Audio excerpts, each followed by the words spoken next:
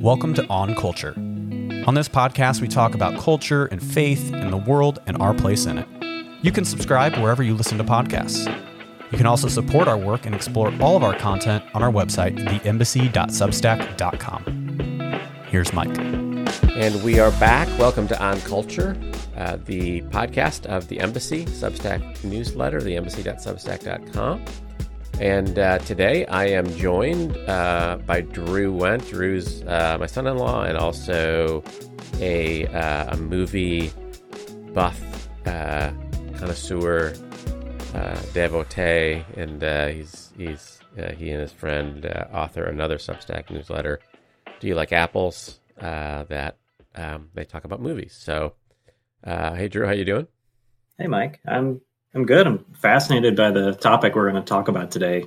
So I was glad that you invited me on to chat about it.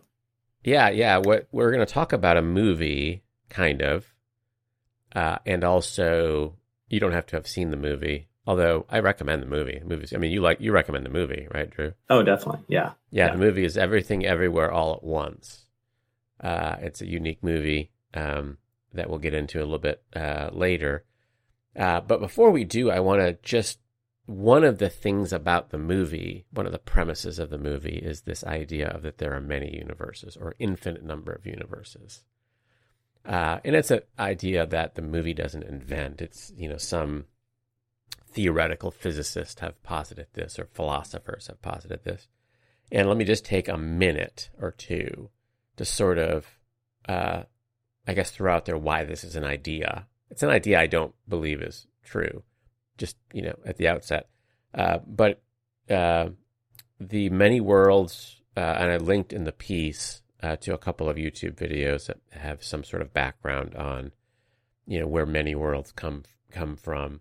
And there's a couple of different places where they come from. The first one I would mention here is that our universe is so perfectly designed for human life that there are, maybe 4 dozen or so physical properties of the universe that are so exactly tuned they couldn't be different by a tiny amount without, rendering life impossible. And that's always been difficult for physicists to explain, short of a designed universe by a designer. And so one explanation is, well, there's an infinite number of universes, and we just happen to be in the one that we can inhabit, and all the other ones that exist we couldn't be in. So that's one one way of thinking about it. Other basis for many worlds has string theory, has extra dimensionality, and if you try to follow the math, one way to make the math work would there'd be a lot of universes. But the more interesting one, and certainly one that the movie leans on, and the one that's sort of more, narratively interesting, is this idea that comes from quantum physics, where in the quantum world, I can't really explain it well. I'm not even a physicist, and if I could, it's difficult to explain. But in the quantum world, there's situations in which these quantum particles or waves appear. One way to make the math work is that all the possible paths or all the possible states of this quantum element exist in some way. All the possible paths are taken. There's a probability distribution. And when we actually choose to measure, we sort of collapse the wave down to a particular point. And so we're interacting with it. But beyond that, all the possibilities exist. And our choice interacts with that in some way that seems to affect the outcome. And that's probably all I'll say about that. But what that has spawned is this notion that all possibilities for our own lives exist. And that everywhere we make a choice, everywhere there's a fork in the road, there's one universe where the one thing happens, and there's another universe where the other thing happens. So all choices are made. All possibilities for all people exist somewhere in another universe. And that's the notion that's sort of behind this movie, that all the possible universe exists. There's an infinite variety of versions of you that have taken different paths in life and done different things and married different people and lived in different places and so on. And so there's a truly bewilderingly number of universes. And this movie sort of brings that together and centers it around a particular family and a particular sort of family drama. So, I mean, I don't know if does that make any sense, Drew? Is that? Well, when I said I was fascinated by this topic, I didn't say I knew a lot about it, but I think the funny thing about the multiverse theory is that, I guess it's been around for decades, right? It's been around it's been around longer than people think. But it seems like within the last several years, it seems like the mainstream has been catching on to this more. And you can see it in our culture. You can see it in our movies or shows. A lot of the Marvel movies and shows are kind of taking the multiverse as their narrative strategy. They're kind of using that as a jumping off point to say, let's explore all these different characters and all these different worlds and all these different versions of these characters in all these different worlds. So, and I think this movie that we're talking about that you use in your piece on the Substack newsletter this week, Everything Everywhere All at Once, is kind of it's a more indie version of that than the Marvel version, but at the same time it uses it as a narrative device to kind of explore these characters in this family. And I don't know if 20 years ago if this idea would be such in the mainstream. So it's kind of fascinating to me that this is kind of being explored now by creators in the arts and by the average person, and it's not just for scientists. Right. Yeah. I mean, I think there's a certain flow of scientific knowledge that comes from, top scientists posit some things and they trade papers back and forth. And there's some theory, and if it has some sort of impact, it often somehow makes the news. And then it gets fleshed out, but then let's say 20 years go by and there's some scientist or some science journalist seeks to popularize the idea. And a lot of them great scientists have written, books that sort of popularize the idea that they worked on. So whether it's black holes or whether it's the beginning of the universe or so on. And so there's a time lag that goes on. And I think there's also as the kind of stories we're telling, it seems a handy device, like in the Marvel world, or even in this, it seems like a handy way to create all sorts of possibilities that couldn't exist. And if we just have one universe and one version of you, that's, more constraining than you could interact with a different version of you from another universe. So obviously it opens up this world of possibilities narratively, right? So that's probably why it's handy to kind of get at a different way of thinking about things. And I think in particular Marvel universe, it sort of opens up a lot of different possibilities. In the movie, there is there's a family that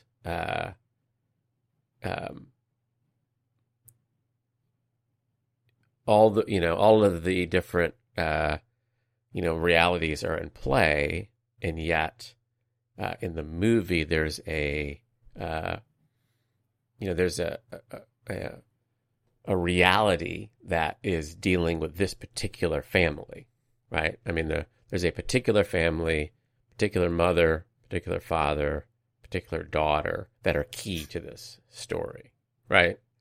Mm-hmm. And she discovers pretty early on that reality isn't like she thought, and there's different versions of her in a way she can't understand, different versions of her husband, different versions of her daughter, and we see all these play out and interact in these different ways, and yet somehow the movie is not it's not scientific, it's not technical, it's not, you don't have to know anything about physics, right? You kind of get the idea, that, there's all these different versions of these people, and what would that be like if there were different versions of you? And that's sort of the idea, right? Yeah. And it does it in the most fun way possible. It's a wild ride, I will say. This movie, it's probably unlike anything you've ever seen. And yeah, it uses, with pop storytelling, it uses this multiverse theory as a way to explore these themes. And I think the thing I was most surprised about the movie was that it was able to kind of use these very heady concepts, but still tell a really emotional story about this woman and her family and her relationships with her husband and her daughter and her father. Not many movies can do that, where it tells a very emotional story that you can connect with, while at the same time, this is a pretty philosophical movie. Yeah. Yeah. Right. No, it's right. Yeah. And so there's a mother, an older couple. They run this laundry.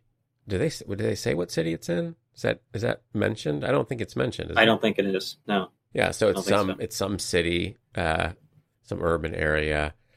Things are not great. Things are not like going as planned. The daughter's not real thrilled with the life that they're living. The mother, the father, the dad seems like a disappointment, right? And then, all of a sudden, there's all these different possibilities opened up by this multiverse, right? But what's interesting, I think, one of the things that's interesting is that the sort of the first iteration where these people are just kind of living disappointing lives, it sort of seems like at that moment their lives don't seem to matter, right? But early on, like, they're just some guy, just a woman struggling laundry. It doesn't seem like it's going to make it. The daughter's not real thrilled. The marriage isn't great. It seems like sort of a sad story, right? Sort of a sad story that these people's lives are somewhat, meaningless or whatever, relatively meaningless. And then, wait, all of a sudden there's all sorts of meaning that they just didn't know was there. Right? I mean, is that an accurate way of describing it? Yeah. The main character, Evelyn, is her name. She kind of finds out, I have all these different lives, where if I had chosen not to marry my husband, I'd be on a different path. I'd be on an infinite number of different paths. If I had chosen to move to this city, I'd be in a different life path. And yeah, you kind of see her start to realize, my life could have gone in so many different directions, but I'm in this life. And as the story unfolds, you kind of see actually the timeline, the life that she's in, the reality, the universe that she's in is actually extremely important to the story. Whereas, like you said, the way it's set up, it seems like the most mundane existence imaginable. Right. She's one of the first scenes. She's at the IRS, getting audited. Her laundromat's getting audited. And from there, the movie goes in unexpected, crazy directions. But that's how it begins. Yeah. Yeah. And, if you haven't seen the movie, I mean, you might feel like we're trying to put spoilers in, but we're not doing a good job because you can't really understand. But that's just I'm not worried about spoiling the movie because you really have to see it. You might have to see it twice. It's just hard to explain. It's almost an impossible movie to spoil. But so let me press pause on because I want to come back to that, where you left off in the movie. And I would talk about this idea that your choice doesn't matter. And, first of all, there's a certain, I think, in some contexts, an appeal to the idea that this doesn't really matter, right? You use a mundane example I use in the piece is, whether you go to Applebee's or whether you go to O'Charlie's. Really that doesn't matter because they're almost the same place. But even if, whether you go out or don't on this particular night or go to this restaurant or that, one of the ways people, sort of decide is it doesn't really matter. Let's just pick one, right? So there's a certain appeal to that, right? And in some ways, is there an appeal to sort of applying that to, all of life? That it doesn't really matter. Let's not sweat it too much. Do you think there's an appeal to that side of the equation? I think so. Yeah, I think for everyone, no matter what you believe, I think life can get you down so easily that it seems much easier just to say, you know what, I don't know if my choices really matter.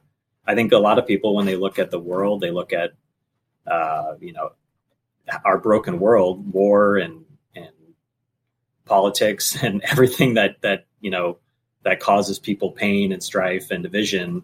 I think people look at it and go, I don't think I really have anything to say. I have anything to do here. I think my choices don't matter in the outside world, and I think it's easy to get down like that for anybody in any walk of life. Yeah, so it's an appeal, and you can understand the appeal, like you said. What am I going to do about all the big problems of life? What am I going to do about solving, these, large scale, injustices, or what am I going to do about whatever? So therefore, or even, yesterday was election day, 2 days ago, my vote doesn't matter, right? So it's easy to sort of take the pressure off by saying, well, it doesn't really matter. And yet I do think then there's an appeal, there's a darkness to, if you follow that to its logical conclusion, then you're just going to end up, clicking through Netflix every night and not even, if you kind of need your life to matter in order to actually live it, right? Well, and it leads to a dark place where why work hard? Why achieve? Why vote? Why try to change the world? Why try to make the world a better place? Why do anything? Nothing matters. And that, there's a darkness to that I do think pervades a lot of our society, because there's this sense of, what can I do about anything? Nothing really matters. I'll just do what makes me feel good. And that's a pretty dark place to live, I think. And I think there's a lot of people that sort of live there too much or all the time. What do you think of that notion? Right. Yeah, I think especially with younger people, I think when you start to learn more about the world, you start to learn more about how things work. I think that's a very typical path to go down, to go, oh, wow. I thought everybody knew what they were doing. I thought the world was a naturally good place. You kind of, I think a lot of young people, I know I did in college, went through a period where, I kind of just thought, man, this is not what I thought it was, and you kind of get to a place where you can get very dark and say, my choices don't really matter. Does my life matter? And I think the movie also explores this in an interesting way, and in a very entertaining way, but in an interesting way where the antagonist of the movie is essentially nihilism. It's essentially oblivion. It's just saying, my choices don't matter. My life doesn't really matter. Nothing matters. So I can do whatever I want, or I can't do. I don't choose to do nothing, or I choose to, it's up to me, because nothing matters. And I don't think the movie, I don't believe, and this is not a spoiler, I don't think it doesn't come down on that side. It comes down with a different answer, which we can talk about. But I don't know if it's an answer that you and I would say we subscribe to 100%. But it's more of a optimistic outlook as opposed to the dark nihilist outlook that a lot of people can take. Yeah, I mean, I think that's right. The movie sort of actually deals with this idea that if everything happens, then nothing really matters, and the antagonist of the movie somehow, has this everything bagel that she wants to suck all of reality into. Yeah, into oblivion, into nothingness, right? Yeah, it is sort of. I mean, there's the movie is dark and funny and interesting, all at the same time.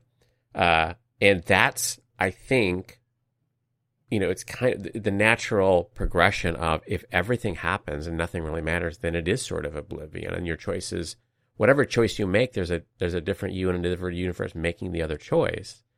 And so what does it really matter? And it sort of then looks at the logical conclusion of this sort of many worlds interpretation and says, yeah, that's not the way things really are.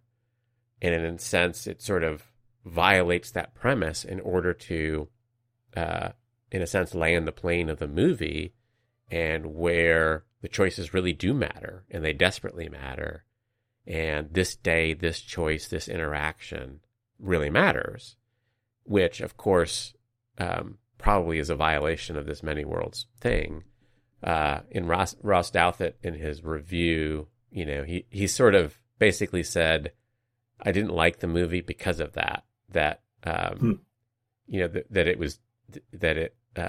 the whole many worlds thing was so depressing to him. He said it was more of a philosophical objection. He said he recognized the movie was good and entertaining, and he was the sort of the reviewer who was getting the review wrong. He sort of knew that, but that's sort of the contradiction that bothered him. And I think it's the only thing that makes the movie work, because if it's true to the philosophical underpinnings of this many worlds thing, then it's really a dark movie. It really right. would be a dark movie. Yeah. Right. And I think that's partly because we kind of know at some level, I think being image bearers, that we do matter, that our choices do matter, that this dark nihilism is a violation of something. And there's a pull to it, but there's also, in a sense, we can kind of get pulled towards this everything bagel or nothing bagel or whatever, and sort of try to live lives where we can do whatever we want because nothing matters. But that's really not that's a worse life than we can possibly imagine. I think it's probably hard to live. I think it's probably hard to live life consistently to the logical conclusion as a nihilist, right? Because you would either commit suicide or you would just your whole life would be apathetic about everything. And in another movie, The Big Lebowski, I don't know when the last time you've seen that is, but there's German characters in there who are nihilists, and they're kind of antagonizing Lebowski, who's played by Jeff Bridges. And somebody says, "Who are those guys?" And they go, "Oh, those are the Germans. They're nihilists." And what I think it was Lebowski says, "Oh, that sounds exhausting," something like that. Yeah. So, and it does. It sounds like an exhausting way to live. Yeah. Yeah. So the appeal is I'm not on the hook. I'm not responsible. I'm not morally accountable. But the dark pull in the opposite direction is worth it. It's not worth it. And it's not really true. Like there's something about it that we know that things matter. In the piece, I talk about this weird interaction I had with my oral surgeon. It was very pleasant. He seemed like he was a super pleasant guy and sort of chatty. And I'm about to get a root canal, I'm laying there in the chair and I don't need to do whatever. And in his office, it was just kind of, it outwardly looked like a nice life. Obviously, he's an oral surgeon. I'm sure he's making a lot of money. There's pictures on the wall of these family trips to these places and, these awards and whatever. And he seemed like he kind of had it together. And so he found out I was pastor and he said, when I come back, give me an inspirational nugget, which is still hilarious to me. He was sort of half kidding, but not really kidding. And so anyway, he left and checked into somebody else and came back. And I wasn't entirely sure he was serious. I wasn't really preparing an inspirational nugget and I don't have any in my back pocket. And so he asked me, okay, where's my nugget? And I just thought for a second, I said, today matters. And he really loved it. He said, oh, that's amazing. That's, we went back and forth. And, of course that day, in a sense, I would say it mattered more to me because I was about to get root canal, and he was about to deliver his 10,000th root canal, maybe. Right. Right. But, in a sense, it matters the same to both of us. In other words, we don't know. We don't know the impact that we are or are not having. I don't know the impact of that little interaction with that guy. I don't know the impact of, because he asked me after that one, he asked me for more, which again is still funny. He was like sort of sincere, sort of funny. It was all sort of, and so I sent him more that evening, and I include that in the piece. But it's all about this idea that life matters, today matters, he matters, and I think that is, the underpinning of not even just the Christian faith, but almost all faith systems. Certainly the Abrahamic faith systems are, this matters. We're in a story. There's a God. We exist in relationship to him and to others. And what we do matters, and often in ways couldn't possibly be aware how much it matters. And, I think that's the situation we're in every single day. That today matters. This podcast matters in a way that we never will know, and I think everything's sort of like that. And in that sense, that we live these really important sort of epic lives, even though we fool ourselves into thinking, I'm not in some big epic, just like they were in some insignificant, almost bankrupt laundry in some nameless city, but really they were the center of everything. And that's sort of where the movie goes, and I really like that. I really think that's true. That it may seem like, I have this job and I live in this town and I'm not famous or rich or I never will be and blah, blah, blah, blah. But this matters. And maybe I'll find out one day how much it matters. Maybe not. But I really think it does. And I really think that gives a purpose and a meaning and a weight to our lives. That without that, as Paul writes, eat, drink, and be merry, because tomorrow we die. Like if what we believe is not true, what the heck? Just do whatever you want. You're going to be dead, and then you're worm food and darkness, and it doesn't matter. But it does matter, I think. So I don't know. That was a long speech. What are your thoughts? Yeah, I love that story. I love you as a inspirational gumball machine, just churning out little nuggets of inspirational wisdom. Inspirational nuggets are not. But no, I think probably the reason he responded so much to that is because I think we all need to be reminded that today matters, and that seems like such a simple. It's a 2-word statement, but I think we all need to be reminded of that idea. Whether you're a person of faith or not, I think it's, just daily life. You can just get to the point where you don't really feel like today matters if it's, the most mundane Tuesday of your life and you're just trudging through it. But I think, at least so far of what I've read from your at the embassy and the newsletter and the podcast, one of the central ideas is we're in a big story. We're all in a story together, and that's pretty compelling, I think, for a lot of people. And one of the reasons I love movies so much is because they're telling us a story, and I do believe we're in that one big story created by God, and I think film and movies is one of my passions, because I think it's a way that we create stories to kind of tell about ourselves and about the world. And I think this movie in particular, Everything Everywhere, is really a fascinating one to dig into, because it really reaches for so many big ideas, and I think that's one of them. Yeah, it really does. I really loved it. So yeah, just before we do end, I do want to say it's really well done movie. It's funny, it's thought provoking, it's heartwarming. And I definitely recommend it. You should see it. And some people I know would listen to this. It's not going to sound like their kind of movie, but it's really sort of a movie. I mean, it's a family drama. I mean, it's really not about physics at all. It's about, struggle of good and evil, of things mattering and not. It's family relationships. It's all sorts of things. So you definitely want to watch it for sure.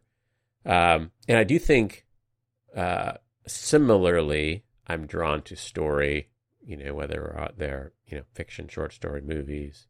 Because I think there's lots of things that it's really sort of propositional truth conveyance is just inadequate to get something across in a way that really resonates with us, because I do think we're in a story, and so we resonate with stories, and in some ways only a story can really convey an idea adequately, and it's even difficult to describe after the fact because the story conveyed it in a way that's unique, that you can't really quite, explain how exactly.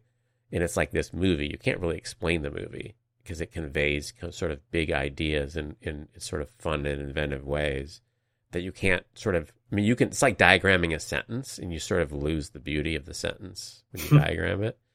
And there's something lost in just the sentence being the sentence. And so I do think story conveys that. And I think this movie conveys the idea that these seemingly insignificant people matter. Everybody matters. And today matters. So let's land the plane there. Thanks for joining me, Drew. Thanks so much for having me, Mike.